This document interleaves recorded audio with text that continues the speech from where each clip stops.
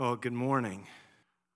I don't know how your week has been, but my week has been crazy. I've been all over the place. I have, for those of you that don't know, I have a business in Canton that I run, and we had 5 events going on this weekend, which I was helping plan for. And as you've already heard, we had our annual business meeting yesterday, which I was a lot of processing, thinking, planning, anticipation, and prepping a message for today. And as I was trying to process what I was going to talk to you about this morning, I had a whole bunch of different ideas.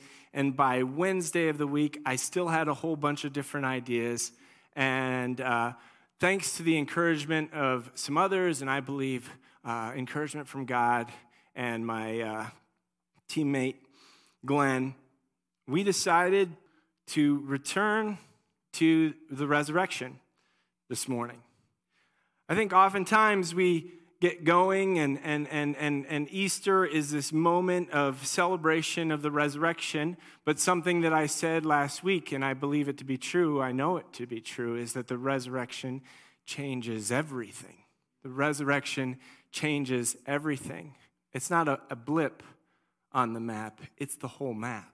And so as we live and grow in maturity towards Christ, as we're transformed, the transforming power, everything surrounds or is entrenched in the resurrection. And so we touched on some of that last week. And when I started the message, and I want to remind us this week, we looked at 1 John 3:16 through 18. The kids sang a beautiful song about it, and it goes like this. This is how we know what love is.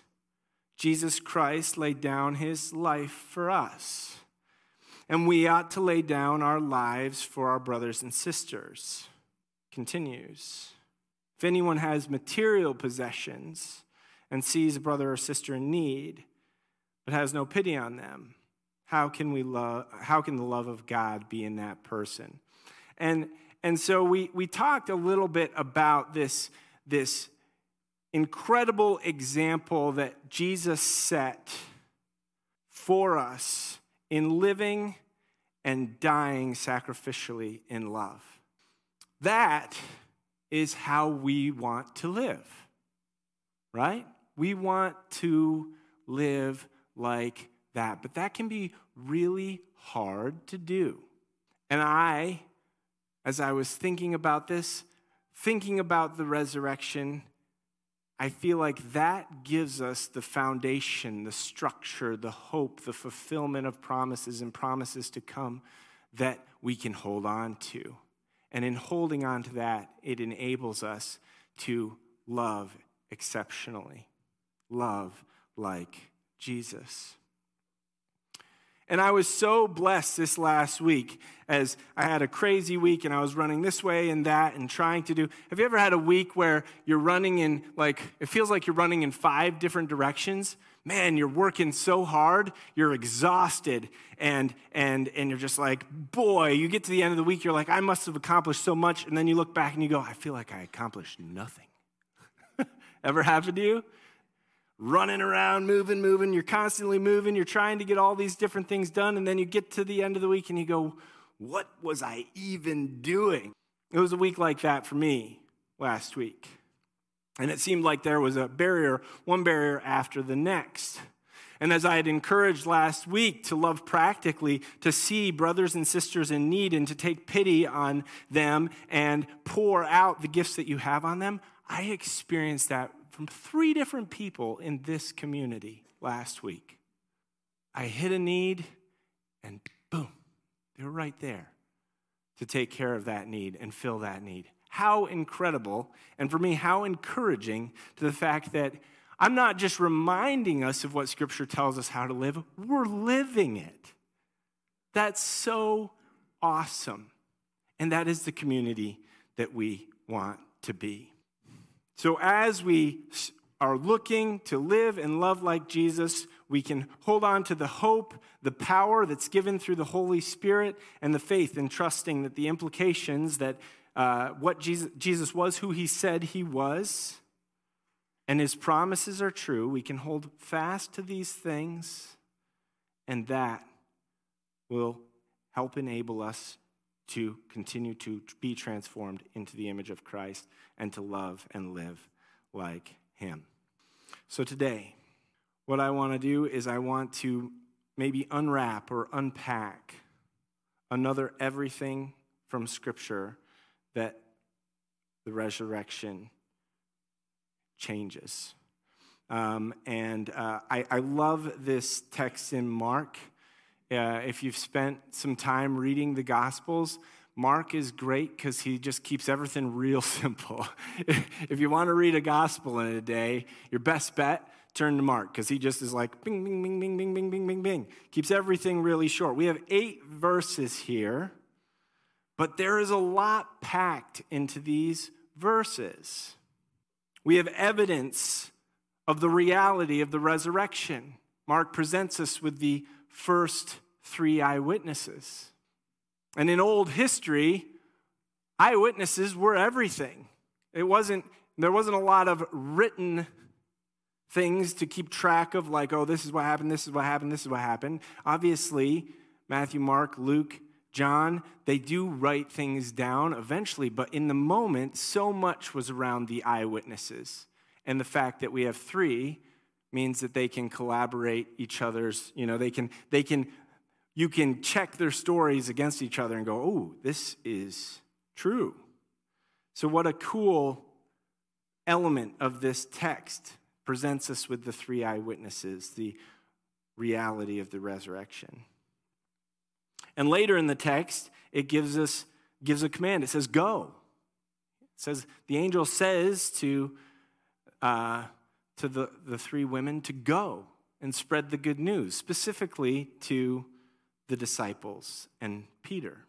But today, I want to focus on 2 specific items. One, I believe that Jesus models our relationship between forgiveness and repentance, and that in receiving the perfect grace through the finished work of Jesus, crucifixion and resurrection, it has drastic implications on how repentance works. And we're going to get into that today.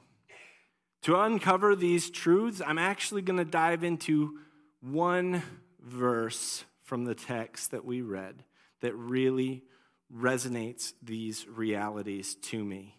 This is the angel sent from the Lord talking to the women. He says, but go tell his disciples and Peter, he's going ahead of you to Galilee.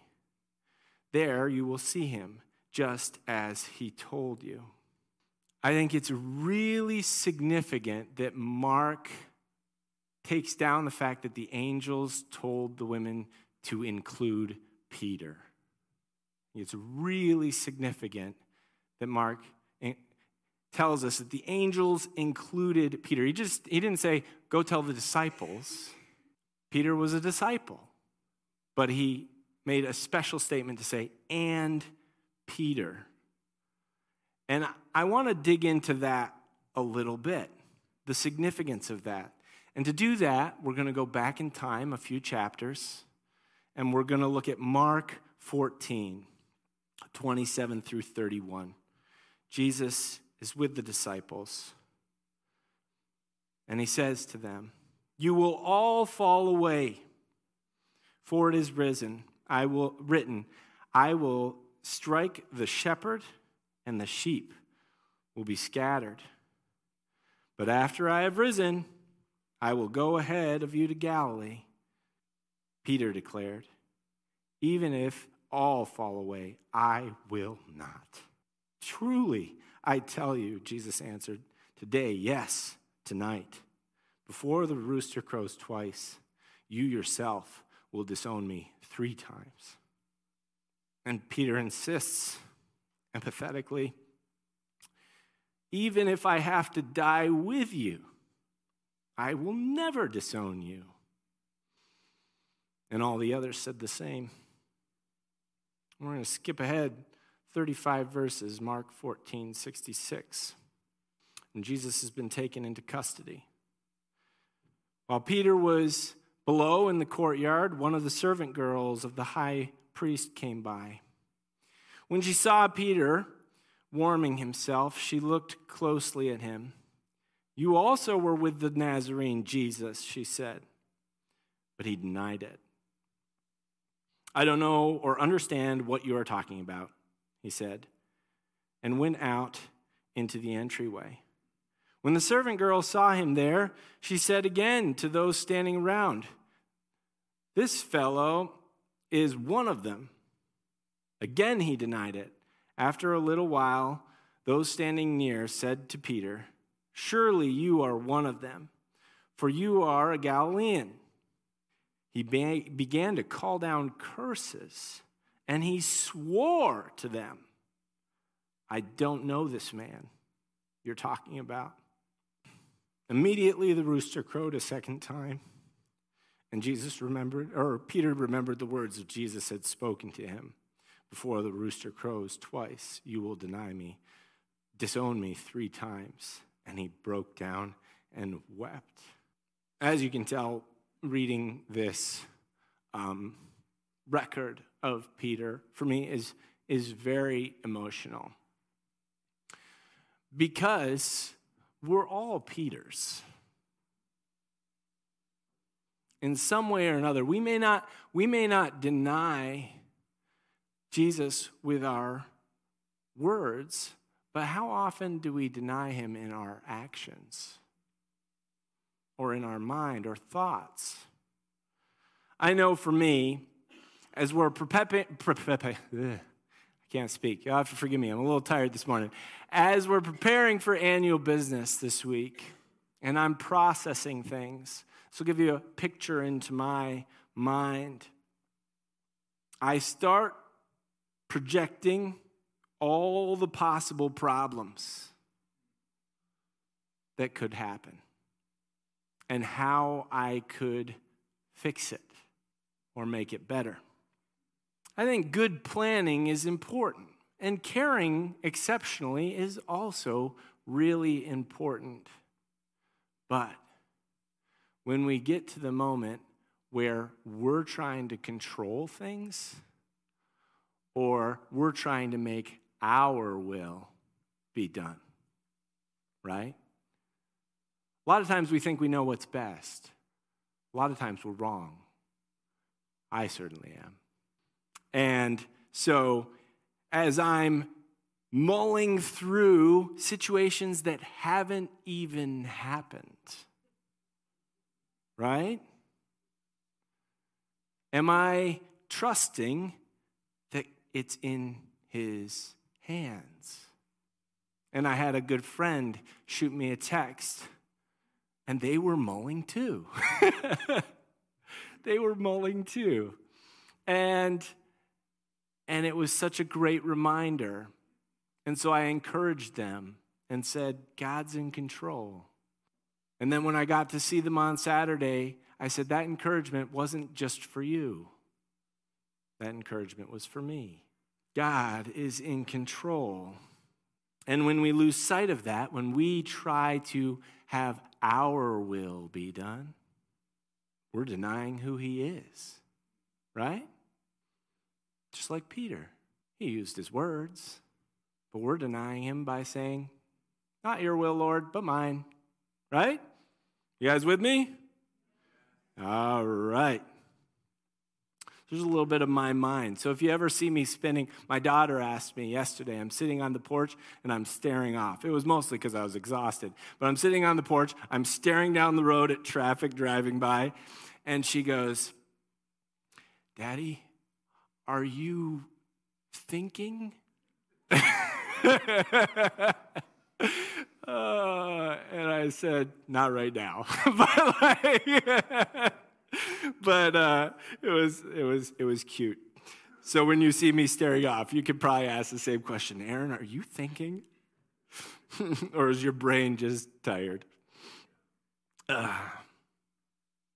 But in this sorrow, so as I'm weeping and realizing and relating with Peter, there's this verse, this text. The reality of the resurrection brings such incredible joy. Such incredible joy. And we're going to see that in a second. So the first thing, as we reflect on, we see in this text, we see God's response to the scattering of the sheep, right? We see that as he's engaging with the women. We see God's response to the scattering of the sheep. And this is where I think Jesus is, the way he functions in forgiveness and repentance is backwards from how we often function, right? Like, let's put this in perspective. The scattering of the sheep. You're feeling betrayed by a friend, hurt, let down. Someone does something really terrible to you. That's what Peter did. It was really terrible. And so someone's done something really terrible to you, hurt you deeply. When you think about restoring the relationship, oftentimes our tendency would be to, well, if that person just comes and repents, right? If they just come to me and say, Aaron, I'm so sorry. I betrayed you. I'm the worst. Right? Then I could be like, you're right, and I forgive you. Right? That's how it works, right? It's not what Jesus did. Jesus didn't demand repentance. He didn't go to the scattered sheep and say, grovel, because I am Lord of the universe. Grovel before me. He is deserving of all exaltation, all glory, all honor, but he didn't go and say, get down on your knees for what you've done. We say, if you repent, I might love and forgive you. But Jesus says, I love and forgive you. And because of that, it's possible for you to repent. I love and forgive you, and because of that, I've opened the door to repentance. And it transforms it. With Peter, through the angel, he didn't only not demand the apology, but he initiates go ahead of me, meet me in Galilee. And through this, he's saying directly to Peter, I want you to be part of what I'm doing. The implications of that are huge. If you're Peter, who said to Jesus, I will die with you. There is no world where I'll deny you. And yet denies, and then is reminded at the crow calling twice that I am a failure. I failed. I lied. The brokenness and potential guilt or shame that would be hovering over Peter could be huge. But Jesus says, that stuff doesn't have any power in our relationship, Peter. Doesn't have any power in our relationship. Now, guilt and shame can act as a pointer, right? So that we repent. But what Jesus is saying is, I forgive you. Come be part of what I'm doing. And out of that,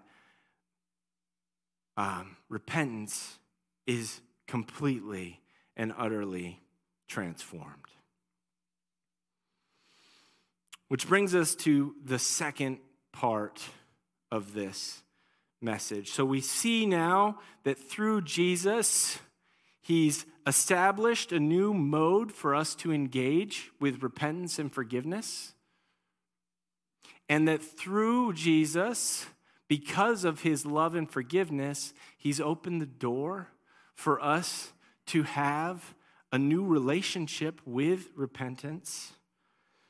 And that is what we're going to dive into now. And as we do, I want to really quickly look at 1 Timothy 1 through 15. Paul says this: "Here is a trustworthy saying that deserves full acceptance. Christ Jesus came into the world to save sinners, of whom I am the worst. But for that very reason, I was shown mercy, so that in me, the worst of sinners, Christ Jesus might display his immense patience as an example for those who would believe in him and receive eternal life." Paul puts himself forward and says that Jesus' patience doesn't run dry. And his saving work, it's not limited. And thanks to the finished work of Jesus, the death and resurrection, we are freed to have a new relationship with repentance. And I've said that a few times. And this is what I mean by it. Repentance outside of Jesus feels like death. Think about it for a minute. You do something horrid. And so to repent is like claiming that, right? Taking it on, being like, I'm a horrible person. And so what do? Often, we make excuses. We blame other people. We blame our situations.